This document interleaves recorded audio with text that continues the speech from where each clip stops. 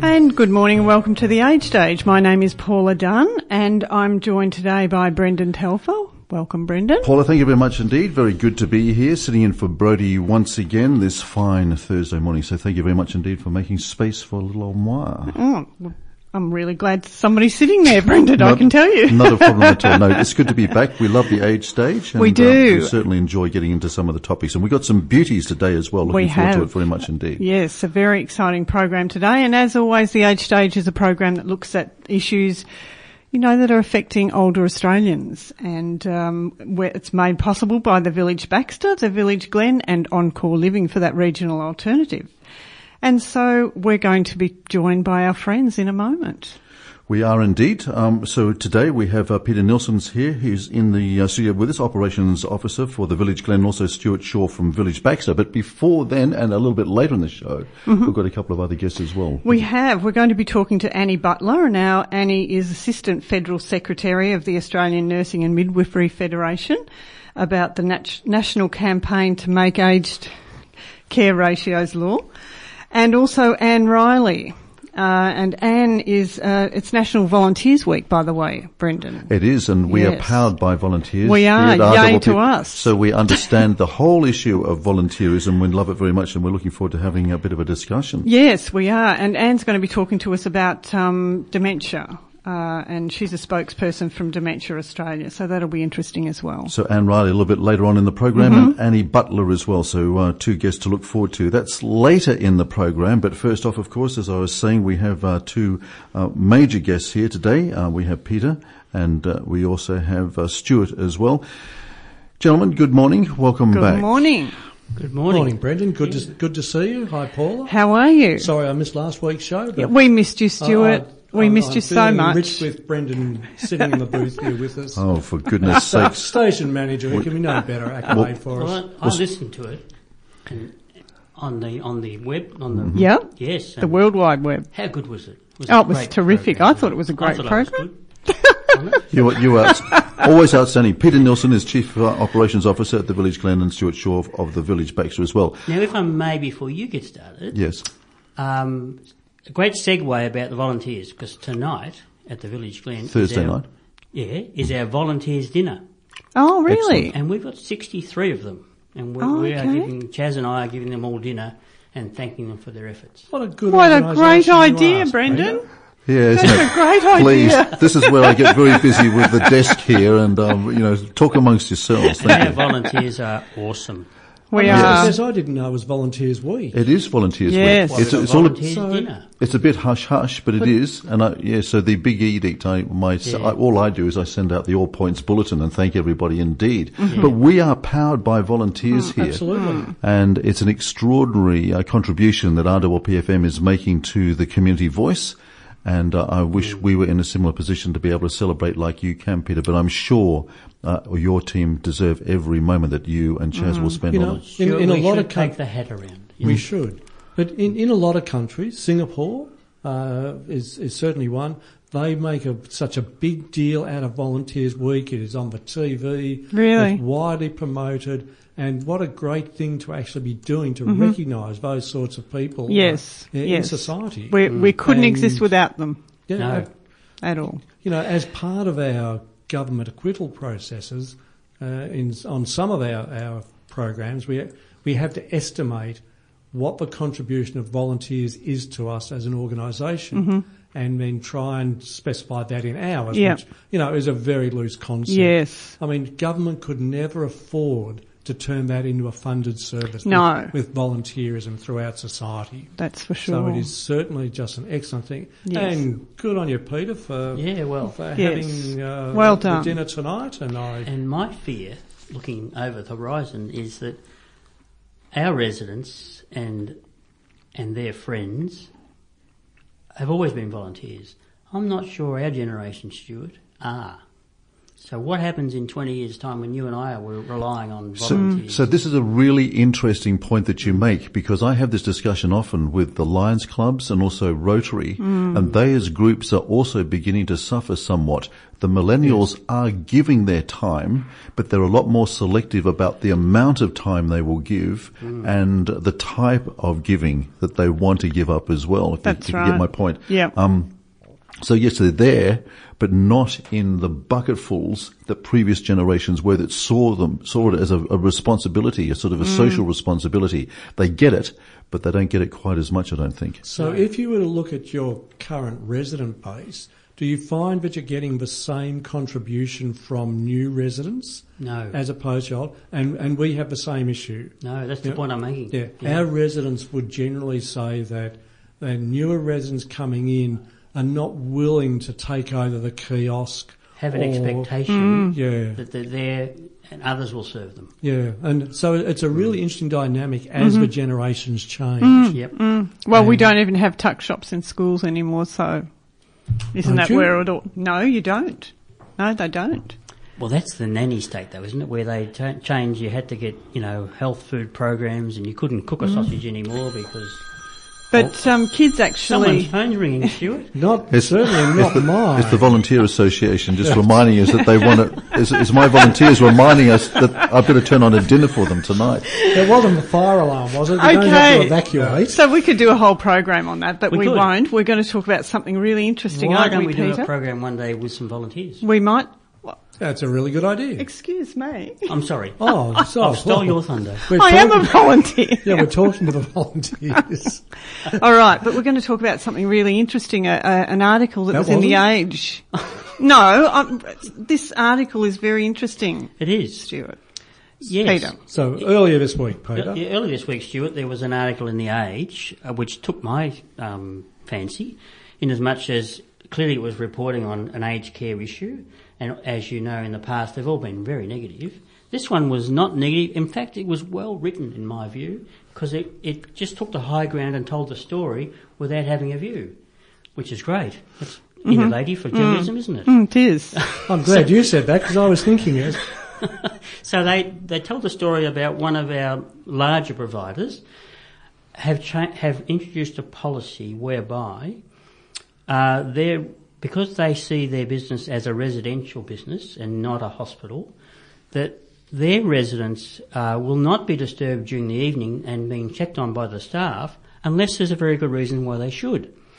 In essence, let them sleep through. Now, and the article was virtually saying that the policy was driven by this company from their dementia people to say that hospitals clearly have to check on their patients because it's acute care, whereas nursing homes are not acute care, they're residential care. You wouldn't consider dementia acute care? I mean, there must be levels of it. No? No, not at all. No. Okay. So they're arguing this is down the consumer-directed care path, and it's innovative because that hasn't been forced upon us yet in that space. It has in the home care space.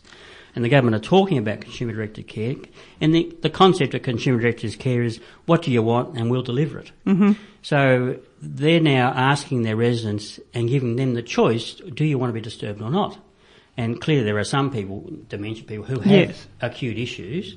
It could be falls risks, etc., going to the toilet, where they clearly need to be assisted. But other than that, let them sleep. Yes. And don't wake them at 8 o'clock or 7 o'clock for breakfast. Let them wake. Yes. Now, it's a great article telling that story, and then it tells the story from the other side, where they talk to the Nurses and Midwives Federation, who subscribe to conspiracy theory, and their view is that, no, what's happening here is here's another reason to have less staff on. So it's all about saving money in the facility. And to the credit of the company, they're saying, no, it's nothing to do with that. It's really trying to address that this is at your home and we will try and give you the best homely experience we can. Mm-hmm. Now, I think that's laudable. It is, but it comes down to a definition of that care and that level of care, does it not? And so obviously a provider here might be at odds with the nursing facilitators. Well, why would there be that variation in definition then? Well, I agree with, I'm not saying I agree with their policy. I like the way they're thinking, because one size doesn't fit all, Stuart, does it? Yeah, if you look at one of our accreditation standards is about sleep. And how do you promote a person's sleep habits to make certain they can get the best sleep possible? Now, I happen to be a particularly light sleeper.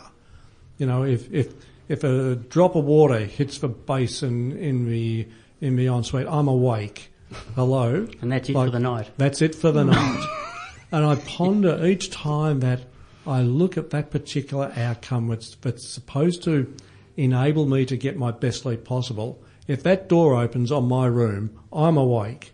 You know, I am a very sensitive sleeper, and I've then always you thrash for the struggled. next 3 hours. Yeah, but I've always struggled with the concept that it is an abnormal thing for a person to open the door to your bedroom at home for just to make certain that you're doing okay. So why? Yeah, but you're not in care at home as such as you are in a residence. But my care needs may have no bearing upon me being checked. I mean, I am not at risk 24 hours a day. But that's where it comes back to that definition again, does it not, Stuart? Who is making the definition about the level of care that particular resident requires? Where does that definition come from? Is that the ACAT assessment? Well, no, it's not. It's not the assessment. Certainly, one of the accreditation outcomes is to make certain that a person's getting adequate sleep. Mm-hmm. How do you do that unless you go in to see if they're asleep? Which seems to be the ultimate tautology. But wouldn't you assess them? Wouldn't you assess them for their needs before you? And that's really what this policy is saying. Yeah. That if a person is capable of making the decision, but I don't want the door to be open, but I'm quite happy to have uninterrupted sleep, then I should have the right to do so. Indeed, and that's an expression of free will and care, of course it is. Surely we have technology that might be getting into this example now as well, where we have monitoring systems. Surely. Yeah, you do. Yeah, because babies do. Certainly they do. Certainly if you're out of bed, there are monitors available to actually record that. Recording sleep? No, not recording sleep, but certainly... But observation. By the people who are falls risk typically have low beds in nursing homes. Yes. And if they're really...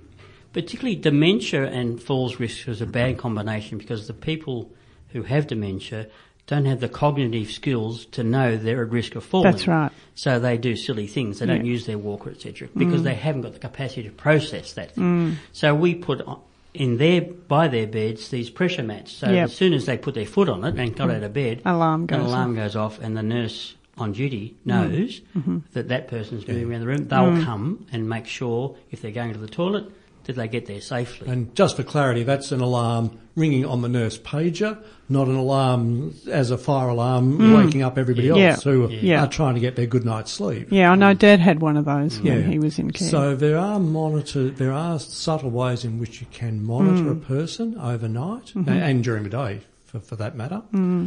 But the issue of whether someone's asleep or just lying there is a moot point. Because you're not wired up to a machine as you may be in a hospital. So if you've had surgery, you'll generally have your vitals being monitored immediately after surgery. So if you stop breathing, yes, there will be an alarm going out, and that's probably a code. But code red. The thing for me in reading the article was good on them. Yeah, absolutely.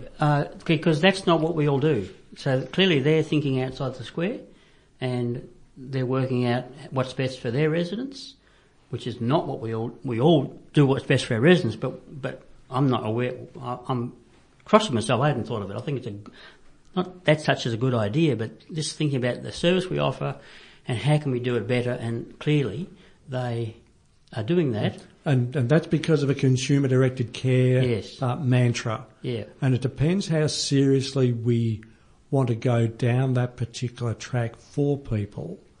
Now, in the ideal world, of course, the consumer would dictate everything that happens to them. There are some realities of life that may make that not possible. If I want lobster every second day and fish every second day, lobster and whatever it might be, and I want my mealtime at and you can afford it. Well, no, it's coming out of my service fee, Yes, my monthly fee, which, I don't care that it doesn't cover things like lobster. Don't like lobster, Stuart. No, I'm not a lobster overrated. eater. Yeah, well, I agree. I'm actually not a lobster eater. No, me either. I'm trying to just think of something that is beyond the normal cost constraints of an organisation. I'd rather have a glass of nice Shiraz. Well, that's equally out of a range of, we'll go for the Crittendens. While gentlemen and Paula, we consider those options and what we like on our menus, why don't we take a bit of a break here? Just remind everybody, you're tuned up to RPPFM, your local radio station, broadcasting from studios. We're in the Bendigo Bank Studio, incidentally, today. This is the Age Stage. We're going to take a break. When we come back, more of the Age Stage. Stay tuned. And welcome back to the Age Stage. My name is Paula Dunn and I'm here today with Stuart Shaw and Peter Nilsson. And we're going to talk a little bit about flu injections, guys. Yes. Have you had yours? No, I haven't, but I'm going to. Why would you do that? I've always done it. Yeah, but that's not a... Because I'm frightened of getting the flu. Are you really? I am. Okay. However, this morning at our management meeting we were discussing the very issue of the government edict that we as providers of residential care have to offer all of our staff a flu injection. It's not compulsory that they have it, but if they don't have it, we have to have a policy in place to protect our residents. Now, some of my staff had the view that how dare they tell me what I'm going to stick in my vein? I agree totally. What do you think, Stuart? I have a slightly different view. And we discussed this with Kim, didn't we, some time ago, did we not? Oh, did we? It came up basically as duty of care and what you need to do in terms of securing residences. Yes. So let's just consider the broader picture. But for people who generally say they don't want to get a flu shot is because they would say, I don't get the flu. I am immune to the flu. Therefore, why should I have to go and get a flu shot? Would that be a fair statement? No, I don't think. Religious reasons as well. I don't think so, Stuart. I won't not have the flu injections, and I don't say I'll never get the flu, or I'm immune to the flu. I just don't agree with being told that I must have. So in an environment in aged care where we are dealing with a frail cohort, a compromised group of people, we would be saying to those staff. And the government, in fact, would be saying to those staff, there's a duty of care that you cannot just, expect to care for someone in case you are carrying the flu. But hasn't it been said, and I think it was Kim that said it actually, that most of, when residents contract the flu, it's done by the visitors that come in. Certainly children and families. The issue. That's right. Yep. Exactly. Certainly so it's not actually the carers. But and you nurses. can only control what you have at your disposal. Yes, I understand. Well, our Director of Nursing made a very impassioned statement last week that for people who don't get the flu, you are actually the carrier. And because you are immune to it, you carry it unknowingly. So you are, in fact, ground zero for the rest of us. And that is a very interesting argument to run, because just because you're immune and you don't know that you're carrying, you can affect everybody else around you. And that compromises our clients and our staff. I'm pleased to say that this time last week, a bit earlier this time last week, so Thursday morning last week, 109 of our staff went and got their flu jab, including me. I'm sure drug companies are just jumping up and down about that. We were very impressed with that. We would like to see 100%. Consider a hospital. Now, it used to be mandatory in a hospital environment for staff to have the flu shot because you are dealing with compromised people. If it's okay there, why is it not okay within a residential aged care facility where you're equally dealing with people who are compromised, immunocompromised? I don't think it's the problem. I think the problem starts when people are being told you must have the flu shot. If it's compulsory in a hospital environment, so they're being told. So what's your position there, Paula? Well, I don't work in a hospital environment, Stuart. But let's say you did. But I don't. I know you don't. I've got an issue anyway. I've spoken to a couple of immunologists about all this. How can they give us a flu virus, a preventative virus, or an exposure to a virus which has mutated in the 12 months since the virus has been created in the first place anyway? Exactly. The last time I had a flu jab, I ended up with this sort of catatonic state. I was shaking uncontrollably. Oh, you must have the flu shot, says my doctor. Sure, okay, I'll have it. And I'm like a zombie by about midnight that night. I've never had a flu shot since, simply because it just defies my sort of logic that you can't invent a virus which is mutating in the 12 months since the one that's supposed to be protecting you has been created. How does that work? Certainly last year's virus mutated very quickly. Didn't it? And it caught everybody by surprise. Absolutely. And if you had waited until you got your flu shot around May last year, when the quadrivalent, I still can't say it, but the 4 strain went in, then you stood a better chance. If you went when you only had the 3 strain one, then you had no immunisation against the flu as it transpired. This year, the 4th strain is available now. We say our staff had it, and we just think that's a very responsible thing to do. No side effect whatsoever. Can I ask a question? How many of you here know somebody who had the flu last year? The actual influenza virus. How many?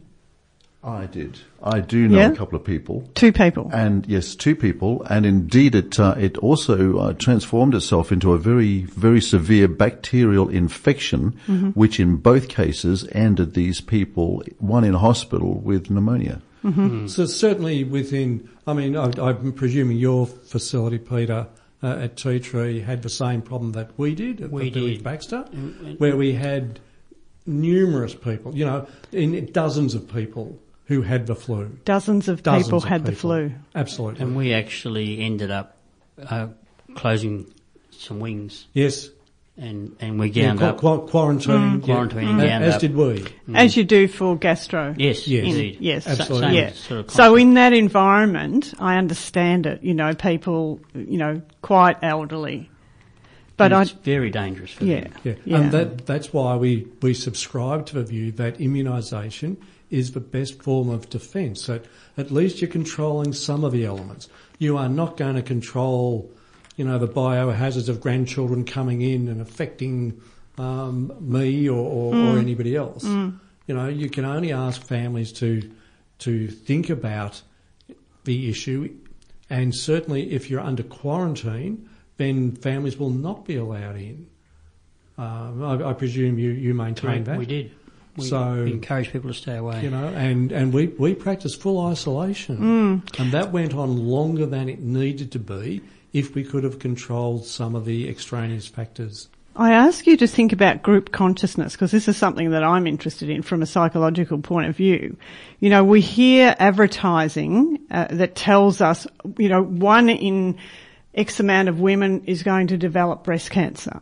Now that is ridiculous, absolutely ridiculous. And we hear it over and over until it becomes subliminal, until the subconscious is so powerful, we can create dis-ease within our body. And it's all we've been hearing about is the flu until, whether it's, have your prostate, I'm not saying don't have your tests, but, it's over. We're being bombarded by all these suggestions. Yeah. Certainly if you look at last year's stats, it was our worst flu epidemic through a mortality rate and a hospitalisation rate for many years. And the government is probably rightly nervous to try and avoid the same situation this year. And Paul, you go back to post-World War I, died. That was outrageous. Yeah. In that flu, than the war. correct, Yeah. they did. Yeah. It was awful. It was 20 million within the space of a year, wasn't it, in that flu virus? Let's hope that never happens again. Absolutely. Now, as a society, we are practising better hand cleaning, hand washing, all the basics. But there is still people who are not immune, and we need to try and safeguard them. Peter, what are you doing at Village Clean? We are offering all our staff the flu. And have you had many taking it up? I understand. At the Village Glen, we only have a small staff, 25. Sorry, the broader Village Glen. But in the aged care side, the bulk of them are taking it up. Yeah. Yeah. Which is a responsible thing. I think it is a personal choice. I struggle with the next question, is if they don't take... What happens? What's our policy? Because, as I say, the elephant in the room is the visitors. And there are more visitors coming and going daily than there are staff coming and going daily. Yes. Well, so how do you control that? We would have here, Brendan, people talking closely into microphones, lots of people coming and going. So there's... the area to be, germs to be, of course, transported. So there's going to be risk anywhere, isn't there? Yeah. Look, it's a risk minimisation strategy, I think, and that I don't have any philosophical problems with having injections, where some people do, and I don't have any problem with governments working out what they think's best for the community. Some people do. I'm looking at you, Paul. Yes, yeah. Yes. Drug companies. Yeah. I don't. It pays to carry the Glen 20 around. Yeah. The Glen 20 always gets a good spray first thing in the morning whenever I get on air. Good. Wash the hands is a very good strategy. Another very good strategy indeed. Yeah. We've had a lot of correspondence on the show over the last few months or so I'm sure I maybe this particular subject will elicit a little bit of a response as well from some of our correspondents. Yeah, I and think so. We remind everybody that we certainly do enjoy and encourage you to get in touch with us here at the Age Stage. Yes, definitely. Gentlemen, I think we're just going to wrap this one up for this particular week. Thanks, Thank you very much Paul. indeed. I'm not sure whether we've come to any hard and fast conclusions, but obviously there is a duty of care that you're very, very sensitive about. And I'm sure if there were any serious health risk ramifications, if you have a flu vaccination policy in place, it's probably going to put you in a better place than if you didn't have it, if it came to answering questions about some serious outbreaks later on down the road. I think anywhere where you're dealing with people who, are ill, like, high care, tea tree or, then you'd have to consider it, yes. But I just think people should be given an option.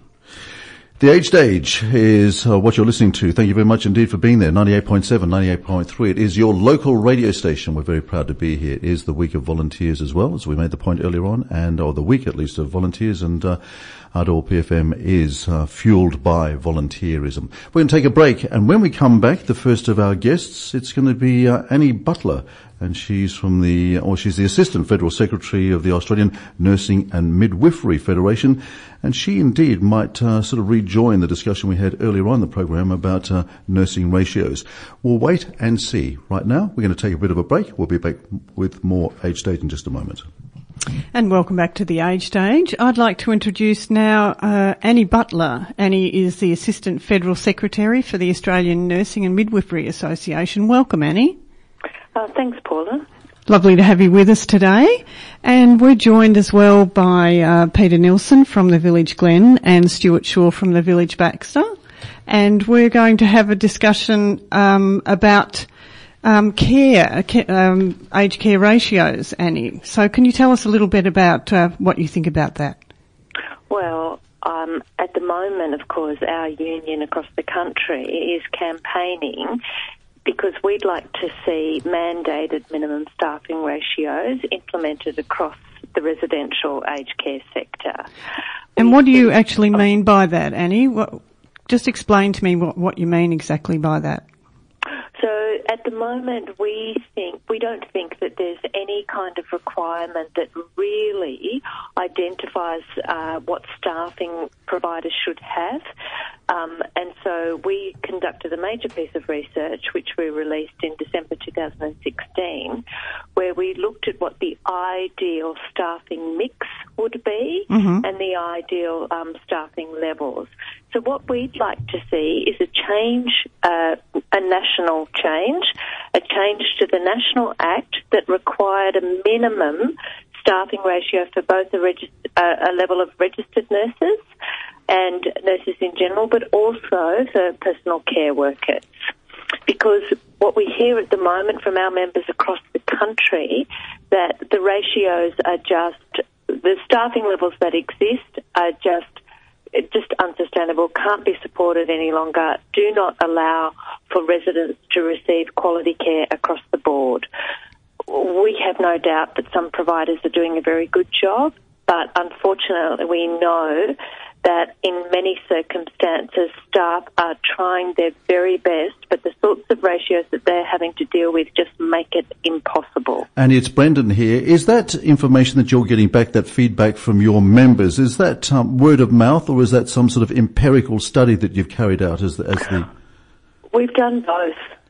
We've done a big piece of evidence-based research that we commissioned, that was done jointly managed by our South Australian branch and the University of South Australia and Flinders University, and that was a 3-part project that looked at was, to put it simply, just looked at the sorts of care interventions that are needed across the sector. It broke down the sorts of residents that we see into 6 particular type of what we call resident profiles, and then it looked at who should be giving that intervention and how long it should take, and so they sort of calculated the hours of care that are needed. So when we're talking about this to the community, we talk on a broad basis. We talk about an average care needs and average ratios, but our research is actually much more complex than that. So that comes down to a pretty complex definition of care. Where is that definition of care coming from? Because I think this is sort of the crux of the matter, is it not? Yeah, so what we would say is that when of course, care is a cover-all term. We all care. Everybody has a role in caring, just about in every part of society, really. So when we talk about care, we do break it down into what's nursing care and what is personal care. We would argue that health care is a core component of aged care and needs to be addressed. We understand that 20 years ago there was a big shift towards a social model of care, and that had great intentions. Part of the problem is that people tend to be going into nursing homes when they're older now. They are more complex. The way we would describe it, the acuity is higher. So their health care needs need to be met. Also, their personal care needs need to be met. So, Annie, sometimes you'll have one nurse for how many residents? I can tell you it could be 50.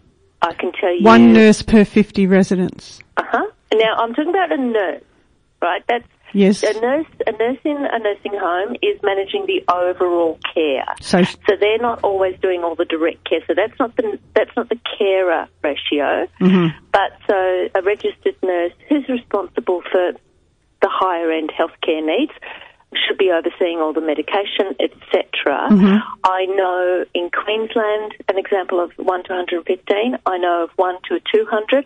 I know quite a number of facilities throughout, particularly New South Wales and Queensland, when there's no registered nurse at all. Okay, so if you look at the 1 to 100 or 1 to 200, so how many carers would be under her? That's variable. Mm-hmm. It could be, we hear 1 to 15, 1 to 16, 1 to 19, overnight 1 to 30. Our ideal for that is about 1 to 7, 1 to 8 for a carer. Now, in Victoria, in state-run nursing homes, that is indeed the ratio. So, bottom line of all this, Annie, is somebody's going to have to pick up the tab. Who are you suggesting should do that? Okay, there's a couple of sort of aspects to this. So, one is there's a question. I think there's a question for us all to consider and answer about, is this the type of service that should be heavily privatised and be put out there for people to make profit from? Or do we have a responsibility to our elderly citizens who, years past, built our society, made Australia what it is for us today? Do we have a responsibility as a society to ensure a proper service for them? Are you arguing that a nationalised health service is a better way of providing that care than a privatised? Probably we are. I think, I'm not sure if you're aware that just before the federal budget, released a report that we had commissioned looking into tax avoidance strategies by the very large for-profit aged care companies. Now, we're not saying what they do is illegal, not at all, but we are saying that there are loopholes within the system that allow these companies to take 70% of their entire funding from the government, that means from the taxpayer, seek ways through all sorts of complex corporate structures, use of discretionary trusts, a range of activities to minimise their taxable income and therefore increase their profit. So are you saying that their drive for profit is basically upsetting their ability to care? That's exactly what we're saying. We don't think that's an appropriate way to approach the delivery of aged care in our country. We do think it's right for the government to provide funding. We agree with the Minister and a number of people in the sector that the funding model that we're using currently is not serving our needs. And we totally agree that that needs to be changed. But in the first instance, before we say we need to just increase funding, what we're saying is we need to increase transparency. We need to make sure that money that comes from the taxpayer's pocket is tied directly to the provision of quality care so that we can be confident that every single elderly Australian living in a nursing home gets the care they need, whether that's personal care, nursing care or health care. And so how do you see that this is affecting the residents, in your opinion, Annie? Unfortunately, you may have seen a bit of recent media coverage. Unfortunately, we see and hear way too many stories about people who are just having their needs, what I would call, neglected. We hear about rationing of resources such as incontinence pads. We hear that people they're not being attended to, they call a bell, and people just can't get there. We hear that in some places our members are being told they have to learn how to wash and feed, shower a resident in 6 minutes, which if you understand some of the conditions of our elderly, that's just not a reasonable approach. Annie, that sounds abhorrent. Are you saying that this is happening generally, or these are specific cases, or these are some few cases that you come across, or is this endemic in the system? I'm saying the more we dig into it, the more we're finding out that it's endemic.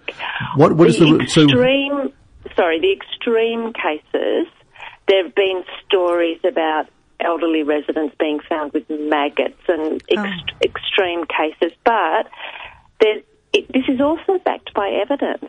There's a piece of research done by, it's not just from our members telling us what's going on, which I'm not for a minute suggesting is unreliable, but also Monash University last year released a piece of research they'd done looking over the last 13 years at incidents in nursing homes and found that there had been a 400% increase in preventable deaths. So do you think there should be an inquiry into the industry, Annie? Is that what you're saying? There's been so many inquiries. We could, in our library, we can go back and pull out 15, and what we're saying is we don't need any more inquiries. Actually, there is a Senate inquiry that's been announced into the financial and tax practices of large for-profit aged care providers. We think that's a reasonable thing, and they are going to look at what's happening, what are their tax practices, and what are the impacts on care. So we do welcome that, but we know the problem and we have the solution. Okay, Annie, well, thank you for talking to us today.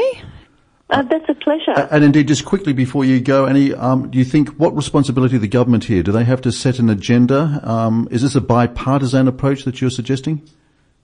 We are asking every federal politician to, what we think, stand up. We think this is standing up and looking after everyone in their community, and that means standing up for the elderly and looking to legislate for a minimum staffing requirement across the sector. The only person who's done it so far is Senator Darren Hinch. But we think everybody, every federal politician has a responsibility. Annie Butler, thank you very much indeed for taking some time out and talking to us on RWPFM and the Age Stage today. We appreciate your time. Thanks, Annie. It's a pleasure. Thanks so much for your interest. RWPFM across the Mornington Peninsula and well and truly beyond. And I think we'll probably be hearing a little bit more about that subject going forward. We'll have a break, and when we come back, we're going to be talking about volunteerism in the week of volunteering. Welcome back to the Age Stage. We're joined now by Anne Riley. And Anne is going to talk to us about volunteers and volunteering. That's right. Welcome, Anne. Thank you. Delighted to be here through National Volunteer Week. Yes, it's quite exciting, isn't it? Yes, it is. Because, Anne, you're talking to us here at RWPFM, and we, of course, are driven by volunteers down here as well. So we're in the same space, Anne, and we understand what you're saying. So it is National Volunteer Week, and, of course, a lot of the work that you do at Dementia Australia is driven by volunteers as well. What do you do, and how reliant are you on those volunteers? Well, Dementia Australia here in Victoria was founded by family carers who for many years volunteered their time before there was some government funding that came in to support what they were doing. So, and essentially what we do is support people living with dementia. So those who have a diagnosis, family and friends and the broader community around them. And we also do a lot of work with health professionals and others in the sector. Mm-hmm. We deliver information, counselling, support, education, and we also advocate for people living with dementia and impacted by it. So how many volunteers would you have in your organisation working with dementia people, Anne? So right across Australia we have 1,100 volunteers, and here in Victoria we have 85. Wow. And have you noticed a decrease or have you noticed it becoming harder to, gather volunteers to work with dementia patients? Actually, it's quite the opposite. Well, that's good to hear. We place such a value on our volunteer program where we want to develop roles that are really wonderful for the volunteers and that they find stimulating and fulfilling. And we also want those roles to be really very helpful for people impacted by dementia. So we find ourselves in a position of actually not being able to take on more volunteers simply because we want to make sure that they're adequately supported. And our volunteers are based in so of the 85 volunteers that we currently have that are active with us, 20 of those are in regional locations, and we offer 24 different volunteer opportunities. That's fantastic. Sort of what age groups are your volunteers? And because here at RWPFM, we're finding that volunteers are getting a little bit older. The millennials are interested. They come in, they do their turn, but they don't seem to be quite as committed as the older volunteer. Is that your experience? It depends a little bit on the role, actually. So a lot of our volunteers are also community fundraisers. And we have, in terms of our celebration of National Volunteer Week, issued a media release where we talk about a young primary school student, Esther Worthington, who's recently volunteered her time to fundraise for Dementia Australia in honour of her grandmother, Denise, who was diagnosed with dementia in 2007 and passed away 4 years ago. Now, what Esther did is mobilise her friends who also volunteered their time, baked cakes and muffins and chocolate crackles and sold them at a cake stall, and she raised $730 for Dementia Australia. So she's one of our younger volunteers. And how old is she, Anne? Well, I'm not quite sure, but I do know that she was in primary school. So, oh, goodness. Yeah, that's pretty wonderful, isn't it? Yeah, that's amazing. It's amazing. And do you have training? Like, do you have, I'm sure there are lots of people who would like to help dementia patients, but it's a very specific area too, isn't it? Yes, it is. And we've changed the way, because we've got such a high number of different volunteering opportunities, we've changed the way we do that. We used to bring people in and do an annual induction activity. We now do very tailored induction, wherein we help volunteers to understand what dementia is, what the services that the organisation offers are, and then give them the skills that they need. I'm just wondering about, we're reading a lot in the press these days about dementia and so on, and care of older patients. Are you seeing more pressures, more strains on you in this sector? Look, you're right. Dementia is the second leading cause of death of all Australians, and it's actually the leading cause of death among Australian females. You know, there's now an estimated 425,416 Australians living with dementia. Wow. It's a huge number. And the reason I asked that, Anne, is I'm just wondering whether there seems to be a policy as well in terms of keeping people at home and domesticated, if you will, rather than bringing them into care. And I'm just wondering whether that might be, as a policy, putting more pressure on you in that sector as well. We're very fortunate in terms of the services we offer. We support people impacted by dementia in whatever the environment is. So you're right, many people, in fact, I've never met one person that said to me, I really want to go into an aged care facility. Most people, I think, do want to remain at home. And what services what organisations like ours try to do is to support people if that is their wish to remain at home or to care for a loved one at home. But where does that conversation with them end? I mean, given the fact that they might not have quite the faculties that they once enjoyed. What we encourage people to do when they do receive a diagnosis of dementia, or it's actually really beneficial for us all to do it, is to do that planning for the future, to communicate their wishes with their loved ones ahead of time, and particularly in the case of dementia, whilst one is cognitively intact and has the capacity to make those choices known.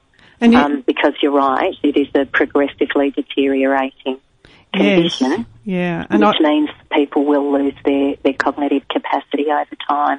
And so is there an assessment done at a certain point then that, so let's say the family can bring a third party in to assess their loved ones so that they don't actually have to make that decision themselves? Yeah, there's a whole, there are a range of services that do what we call capacity assessments. But in many cases, if people impacted, if when they receive a diagnosis of dementia, if they get good information, support and education initially, if they put all of those plans in place, then, and those plans are in relation to identifying powers of attorney, advanced care plans, all of these kinds of things. If these are put in place and there's good communication with family members, then those wishes can be met as the condition progresses. And the wonderful thing is, of course, that your volunteers have the skills and the ability to guide people and families, I guess, through these very difficult decisions and discussions as well. They do. We have a range of professional staff, and the work that we do is also very much complemented by our volunteers. Yes, very interesting. And so your volunteers, Anne, do they have to do mental training? Like, do you get any volunteers from people who are studying in the psychiatric area? Yes, we do. Yeah, we do. We get quite a lot of students coming to us because they can see how valuable the experience of actually working directly with people with dementia and their families might be for their studies. Yes. Usually, though, I would have to say the majority of our volunteers come to us because they've been personally impacted by dementia themselves. Well, that would be an incredible motivation, I'm sure. Anne Riley from Dementia Australia, we thank you so much indeed for your time today. Congratulations on the work you do, and in this, of course, National Volunteer Week, very pertinent that we be speaking to you. Thanks, Anne. Thank you. Thanks, Brendan. Thanks, Paula. Thank you very much for your time. another week gone, Brendan. Indeed, Paula, thank you very much indeed. Once again, interesting. Thank you for allowing me to be back here with you in the Age Stage, and we'll do it all again next week, I guess. We will, yes. Bye for now.